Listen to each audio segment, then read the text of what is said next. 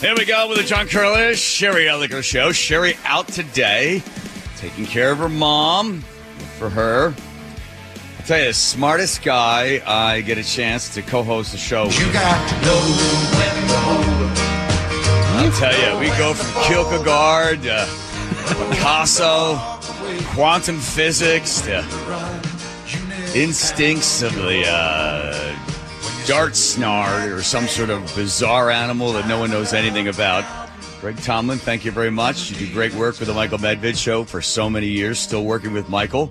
You can hear Michael Medved.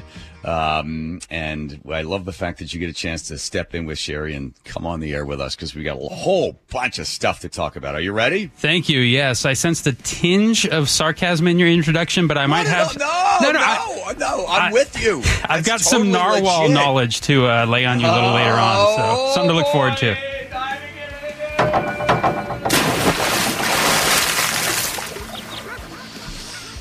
Now I'm all wet.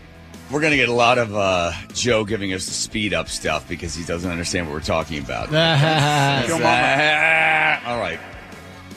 But you know who always brings it all the way down so everybody can understand every aspect of it all is because Kate Stone.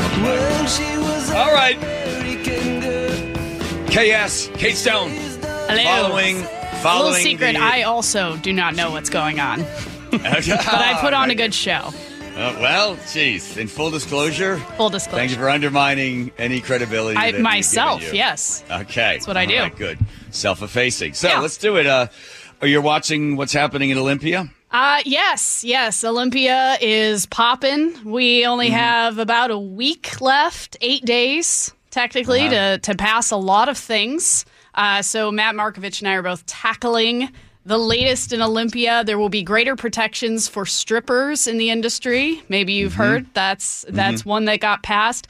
The natural gas restrictions on, the removal of Puget Sound Energy's obligation to provide natural gas, that is expected to be heard on the floor later this week.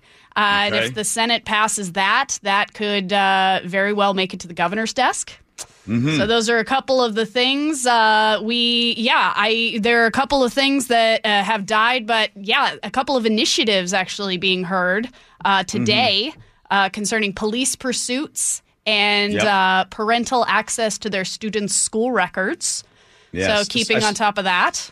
Right. And then at 5:06, we've got Mark Mullet coming in. He is the... as I describe him, Washington's common sense Democrat. He's also running for governor, so we'll find out because he's actually been the guy that's driven the stake into the heart of some of these with some of his votes, surprising some. But, okay, let's talk about what happened at Seattle City Hall. They were having a meeting over there, and a bunch of protesters started banging and yelling and screaming. Yeah. And the reason this is news is because what happened to the protesters. Yeah, I actually, I watch a lot of city council meetings, and they're usually not quite as dramatic or quite as much interest as yesterday's. But yes, 6 protesters were actually arrested after this. And protesting at city council meetings, to be clear, is not new. This happens actually quite a bit. But the protesters are not generally quite as vocal, or if they are, it's generally not cracked down upon quite so heavily. In fact, Council President Sarah Nelson actually mentioned during the hearing, because there were actually calls at one point for police to be called. Council member Kathy Moore, who is new to the council, actually called for police at one point. And requests that we have police response. Our physical safety is being threatened by the actions of the demonstrators outside banging on the windows. Now, they were banging on the windows because Sarah Nelson had security clear the room because of this. We will now go into a 5-minute recess. So they went outside and they decided to bang on the walls to get the attention of the council members who were trying to continue on with the agenda of the day. And Councilmember Sarah Nelson pointed out that there has to be a certain standard for police actually to be called. Well, apparently that standard was met because instead of the City Hall security, SPD showed up and arrested 6 people. Now, what could this be considered? Could this be considered an insurrection, that there were people that I see where you're going with this. stopping the process of government, that they were interrupting the process? Well, they of have the a body right. of government? They have a right to protest. They have a right to an assembly. So it's up to the interpretation of the city attorney's office, which I guess will now be handling these arrests if charges are indeed brought. However, what they were protesting was actually asylum seekers and housing assistance for those people that there are hundreds of them that are currently living outside of a Tukwila church. And Tukwila just recently, yesterday, they announced that they're going to build a very large tent to house some of these people in. But unfortunately, they are at capacity. And so some of the refugee families, you may remember, were moved to a Kent hotel in a few months ago, and they were going to be evicted at the end of January. Well, Mayor Bruce Harrell of Seattle stepped in and provided funding from Seattle to allow them a 28-day extension to stay in that Kent hotel so they wouldn't be evicted. Well, that extension ended on Monday, and the city council meeting was on Tuesday. Hence, why the protesters showed up. They essentially told the council before things got out of hand. A few spoke at the public comment, and they essentially said Seattle has an obligation as the largest city with the most resources to help with what is now becoming a region-wide problem with refugee families. I really think that it's shameful to just pass the buck. Council President Sarah Nelson having a somewhat different take, saying that Seattle's priority is to they should be prioritizing their own unhoused population with the resources that they have. We also provide the lion's share of resources for King County Regional Homelessness Authority. So we are also doing our part. What was also interesting about this is even before public comment started, which she limited to 20 minutes, which is unusual. Normally it's extended beyond that. She accused the protesters, before they started shouting or anything like that, of being politically motivated and using this refugee crisis, which she said she and others are very sympathetic to, for craven political purposes, that they were essentially just latching on to a very real crisis in order to make a political point or to, make drama, for lack of a better word. And it seems like an issue that's definitely worth a robust debate, left, right, or center. But the cause that these demonstrators were advocating for is not necessarily the fulcrum to the story for me. Right. I think the principle that needs highlighting here is that exercising proper authority keeps the masses steady and within bounds. And like you rightly pointed out when we first started this segment, protests at City Hall have been nothing new, especially over the last couple years. Now, maybe we've seen less of them in recent months. I don't know the exact data on that. But it does seem like a positive trend and a signal here from the city council and from law enforcement that this tomfoolery will no longer be tolerated, at least to a degree more than it was previously being tolerated. Because 3 arrests of men, 3 arrests of women here, and they were quick to point out these weren't the refugees, but these were demonstrators amidst the crowd who were causing a ruckus. Yes. And I see that as a very positive development because almost above all things in this day and age, I think we all need to be institutionalists and have deference for our system of governance. And the method of recourse we have in this society is to elect different officials if you don't like certain policies or the way things are going.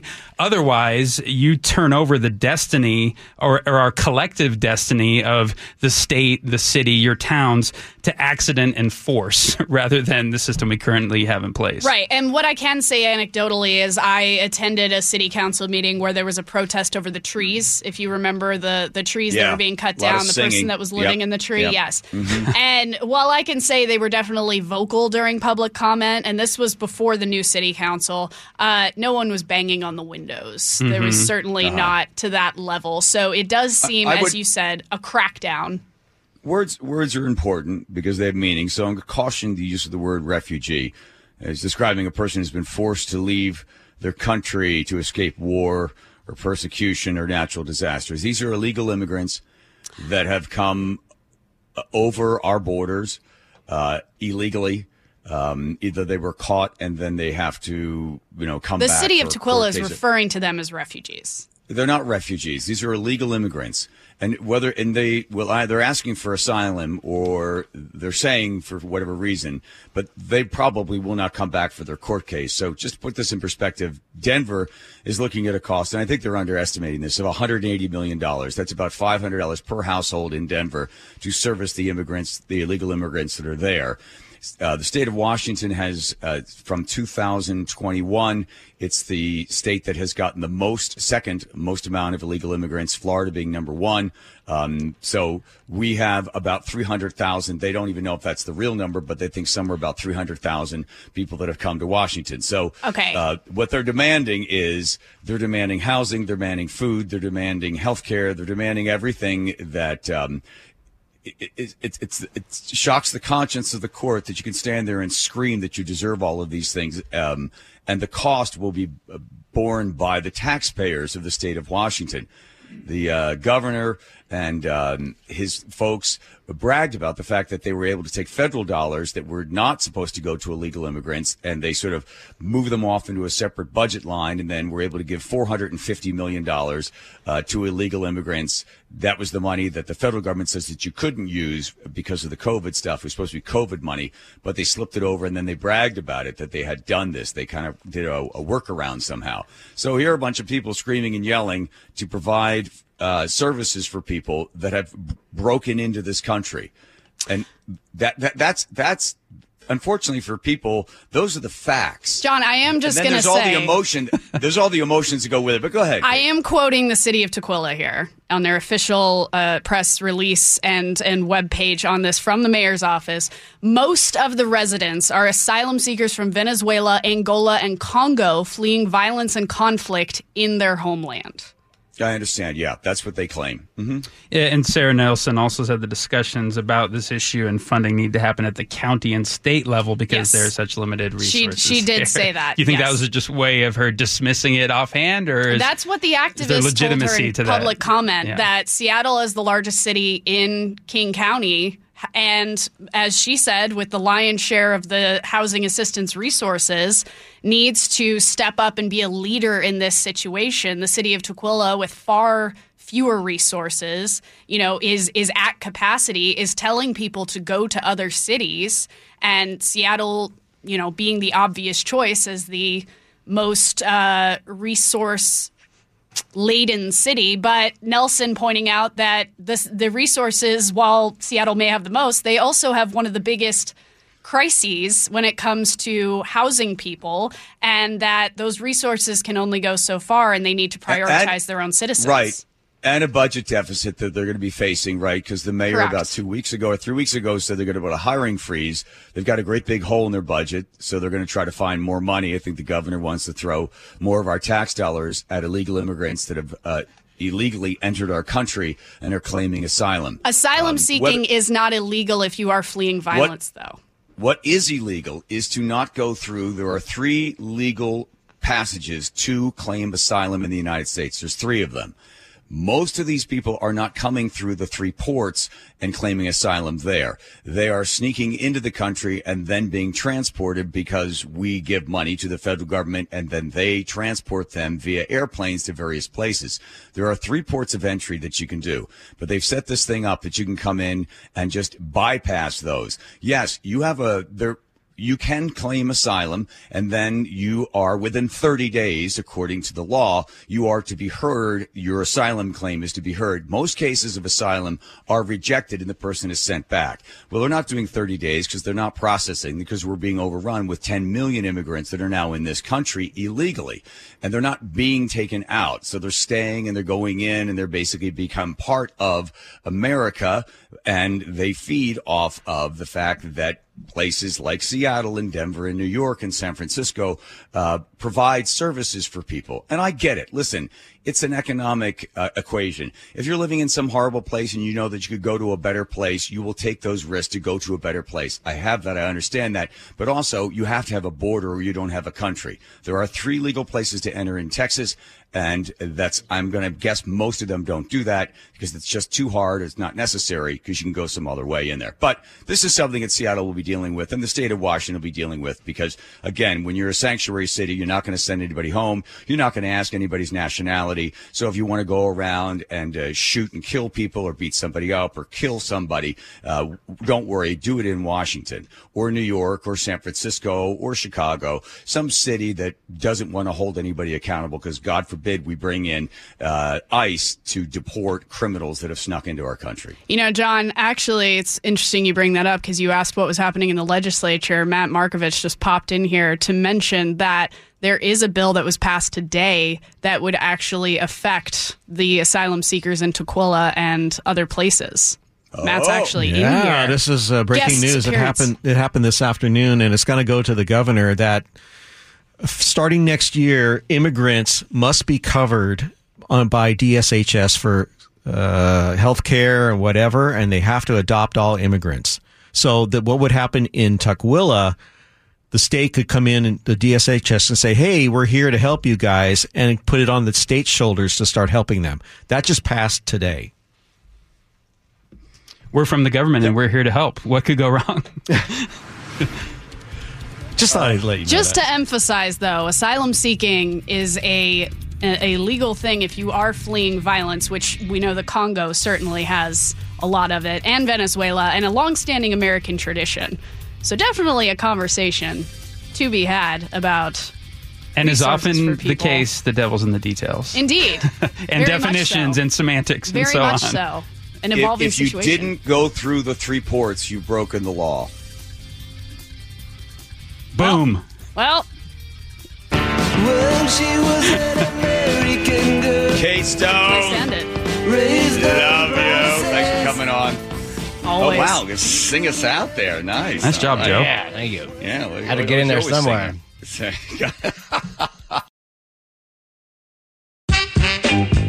All right, here we go. All right, Greg Tomlin, you've been following the story of the trooper that was shot multiple times. I have, yeah, and the GoFundMe for him has raised more than $100,000 already, which I was very encouraged to see the community rallying around this state trooper and his family. John, you know, there's never a shortage of worthy charitable causes on some of these GoFunding sites. I mean, you could clean out your bank account real fast. Yeah. But I do have a soft spot, I must say, for fundraisers that involve raising money for officers who've been injured or even killed in the line of duty and their families, and military personnel who are either KIA who have been injured, because look, these people are individuals that put their lives on the line for our freedom and security, and, you know, sometimes to be able to financially support them above and beyond just what their paycheck is, it means a whole lot to those families. Let's say, Joe, does the story that Dee Dee's son, does that set up what happened to Trooper Ray Seaberg? It does, yes. Of Trooper Ray Seaberg recall hearing about a trooper getting shot on February 16th. First thing, when I heard about a trooper being shot, first thing I thought was, well, thank goodness Ray doesn't work that area. So it wasn't until later that I realized it was him. Of course, it's devastating. Seaberg was working DUI emphasis patrol in the Kent area when things went wrong. The suspect, now identified as 31-year-old Jason Posada, didn't stop. Investigators say he crashed into another car, then got out and ran. Seaberg chased him into an apartment complex on West James Place. They ended up in a struggle, and the suspect ended up shooting Seaberg at least 5 times. Neighbors say they have watched Seaberg leaving for work to protect the community. As somebody who does their job every day, leaves home every day, I've watched him do that for 21 years and watched him come home every day. That Friday, Trooper Seaberg didn't come home. The verified GoFundMe says Seaberg suffered a severed femoral artery and that a Kent police officer and trooper arrived quickly, applying life-saving tourniquets to both of Seaberg's legs. Yes, it's fortunate that, it wasn't something that killed him. It could have easily killed him. The trooper is still in the hospital at Harborview Medical Center, now starting the slow journey of healing. To help him and his family, that GoFundMe has quickly raised more than $100,000.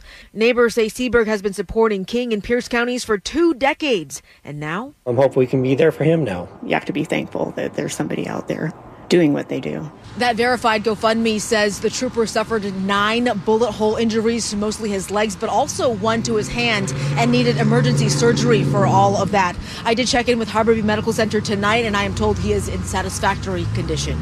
In Kent, Dee Sun, KIRO 7 News. So the man that allegedly did this shot at the trooper shot. Trooper tried to shoot. His gun jammed. Posada, the alleged, shot back at the trooper, hit the trooper a number of times, then took the trooper's gun, started to walk away, turned around, came back, and hit the trooper, I think, 2 more times. So who is this guy that allegedly shot at this trooper Seberg? Well, it turns out that he's now being held for $3 million bail. Well, he had been held before for some other crimes, but an organization called Northwest Community Bail stepped in and said, well, he shouldn't. Let's make sure we get him out. And because, well, we need to make sure that he's not being held, because that's not fair.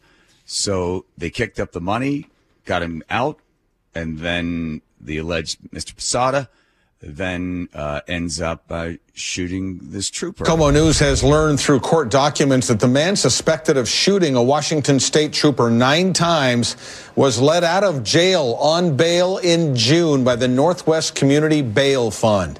31-year-old Jason Posada is currently being held in the King County Jail on $3 million bail. KOMO's Hannah Knowles joins us live tonight. And Hannah, this group that bails people out of jail, they're very controversial, aren't they? Yeah, Eric, critics say oftentimes these bail groups, it allows for the release of repeat and sometimes even violent offenders. Now, this group that bailed him out back in June, this is the Northwest Community Bail Fund. They bailed him out after having 8 felonies, prior convictions, and they bailed him out after he was arrested and charged in Pierce County on DOC supervision.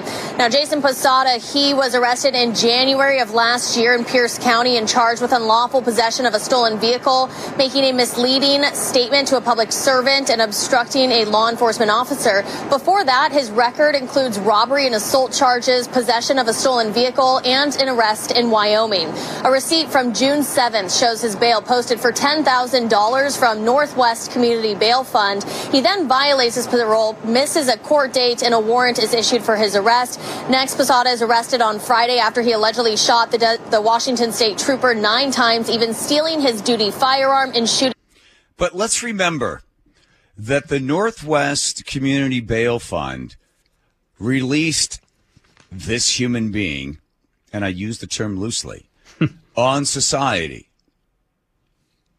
So in 2020, I looked up their tax returns. They got $5 million from some people that felt it was okay for people like this to be out of jail, so the rest of us get a chance to really fully enjoy to the extent of their inhumanity. They got $5 million. It's down to about $1 million. People are giving less money to them now.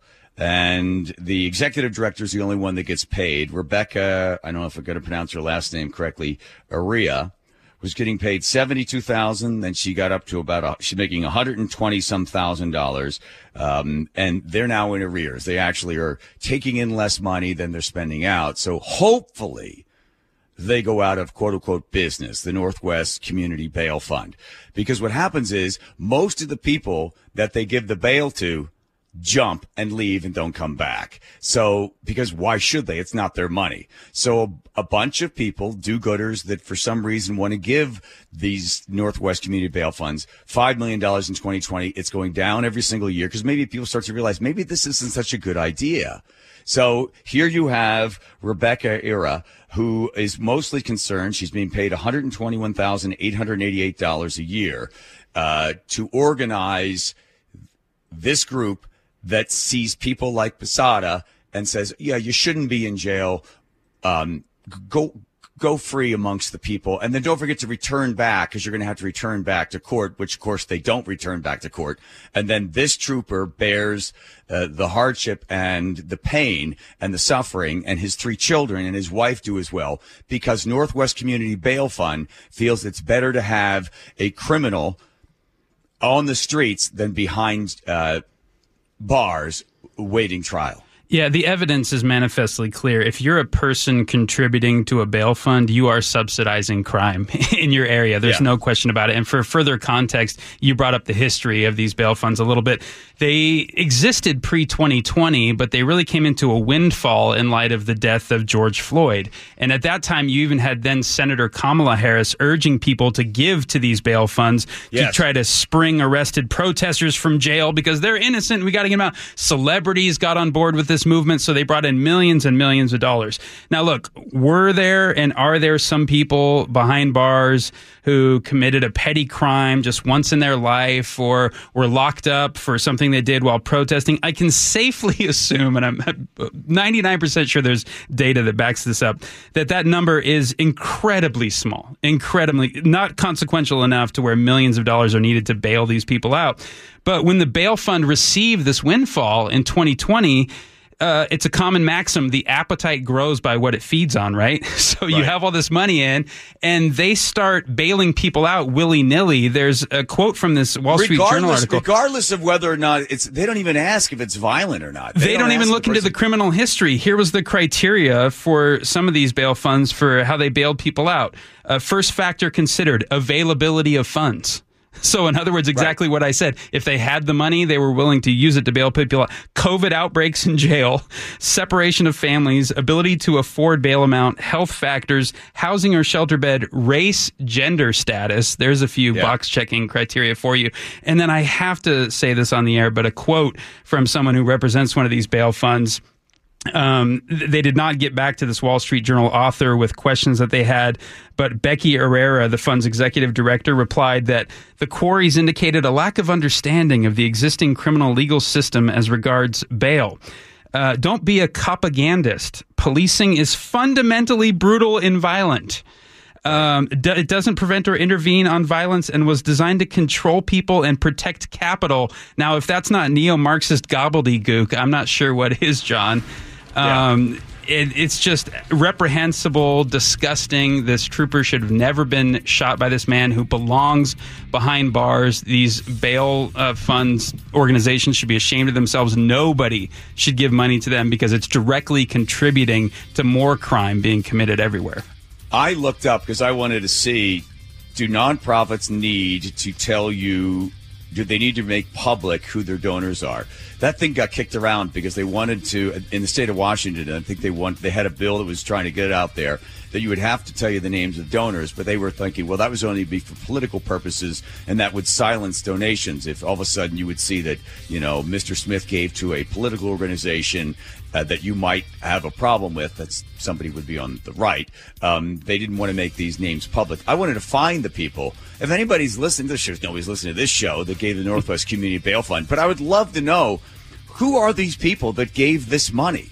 And will you also give money to the GoFundMe campaign for Trooper Ray Seberg and for his family and his 21 years of service and the pain and suffering that he will go through as he tries to rehabilitate from 9 wounds? Will you give money to that guy? Are you more concerned about Mr. Posada and the violent history that he had demonstrated and been proven to then be released into the public? The statistics, I won't bore you with them, but you can see a combination. You can compare no bail to bail, and then how often recidivism and how often violent crimes are recommitted. But for Rebecca, what do you say her last name was? Herrera. I hope she sleeps well tonight.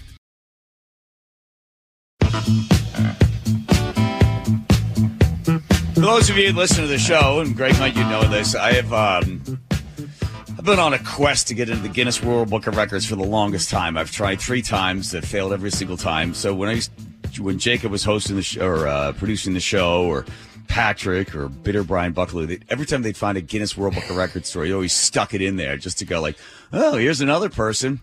Here's somebody else.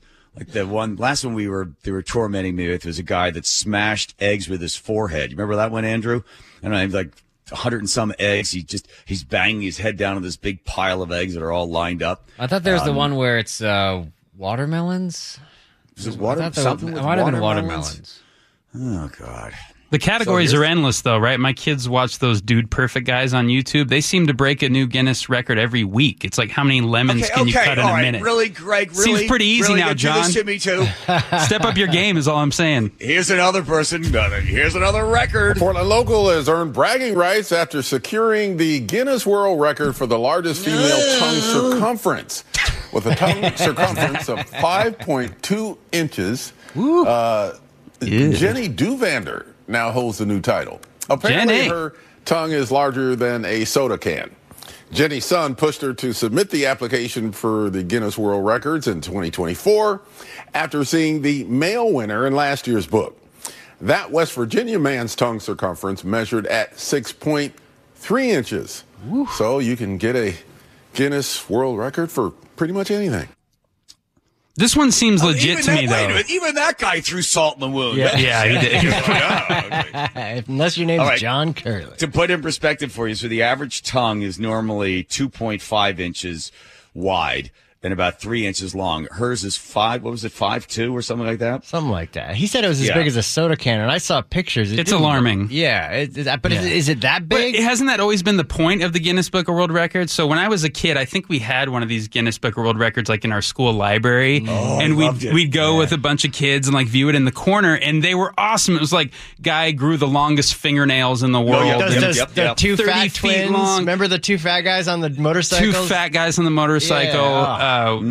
We say thin challenged nowadays, but they also had like the tallest man ever. Anything biological seems legit to me, but things have gotten so out of hand lately, like record number of shake weight reps while watching the Lord of the Rings trilogy. I mean, we have to draw the line somewhere. But so at least what I like about the story is we're getting back to the spirit of the true Guinness records here, which is like, oh, look at that weird tongue. Right. I agree. They always had the tallest guy next to the shortest guy, and the shortest guy then also had to put a top hat on or something, or he's in the arms of the tall guy, or biggest ears, or whatever else it went with. This, I tried to break most amount of water skiers behind one boat for 1 nautical mile. 120. The record was set by the Australians, which was 100. Put that on the epitaph. Have I told you about my Guinness World Record, John? Oh no, really? Do you have one? Well, I participated in one, and we got in the book. Okay. Most T-shirts worn by a single human at the same time. 155. 2006. I hope you're proud of yourself. Better believe it. Wait. Did you break it? I shot the video that ended up going viral that got us into the book, and then we did it on David Letterman. Me and the Matt McAllister, who I used to work with, we put the T-shirts on him. Yeah. Put that in your book. Got parodied on The Simpsons. All the accolades that come with being a Guinness World Record holder. Okay. Yeah, wow, pretty sweet. I didn't know I was in the presence of greatness. Wow, really happy for you. If you need some tips, I can probably help you. Work on something. I know the guy at Guinness too. Oh, okay, yeah, that's great. That's, Joe Mama.